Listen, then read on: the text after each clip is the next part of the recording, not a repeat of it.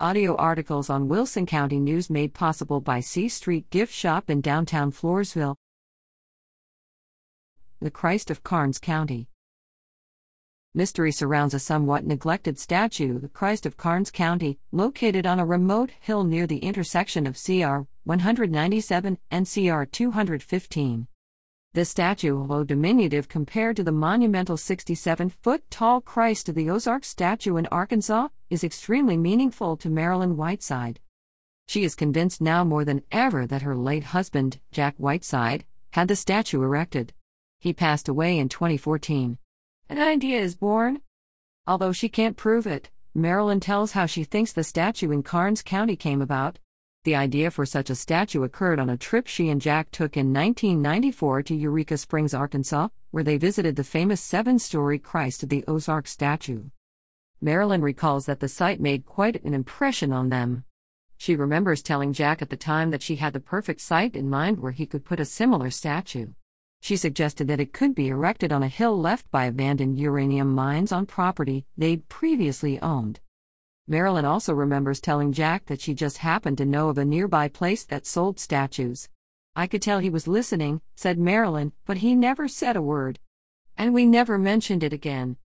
That was the end of the story for a while. An evening drive.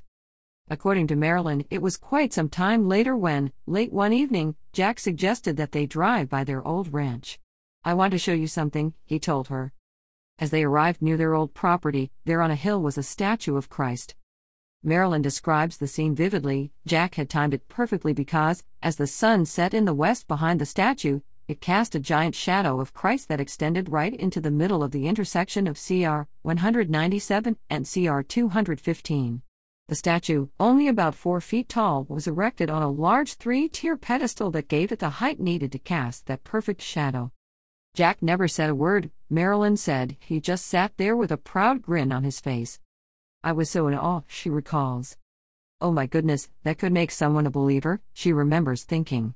It was a sight to behold. Was it Jack? However, the full impact of the evening did not sink in at the time.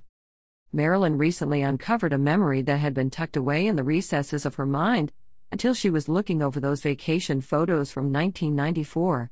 Suddenly, she realized that this must have been something that Jack had done for her. It would have been so typical of him, Marilyn said. But it wasn't until all these years later, as she was telling friends about it, that the impact really hit her. She realized that that evening, when Jack first showed her the statue, was probably the most meaningful thing he could have done. Marilyn now is trying to make up for the fact that, at the time, she hadn't fully appreciated everything that went into the story. She acknowledges that her husband was a man who could keep a secret. "He certainly was not one to brag," said Marilyn. She said there is a verse in the Bible that Jack tried to live by. "Be careful that you don't do your charitable giving before men, to be seen by them, or else you have no reward from your Father who is in heaven." Matthew 6:1. That would explain the secrecy surrounding the statue. Jack, Marilyn is sure, is seeing his reward in heaven. The more she thought about his grand gesture when he first showed her the statue of the Christ of Karnes County casting such a magnificent shadow, the more she was convinced that this was something special that Jack had made happen for her. "He could build anything," said Marilyn. "You mention it, and he could, and often would, build it. It was like a line from the movie Field of Dreams," she said. "If you build it, they will come." The pieces were coming together. If not Jack, then who was responsible? Completing the puzzle. Marilyn hopes and prays that someone will read this and be able to provide the missing pieces to the puzzle. That's important to her, because the statue needs restoring to its former magnificence. At present, it can barely be seen from the road, because trees have grown up around it.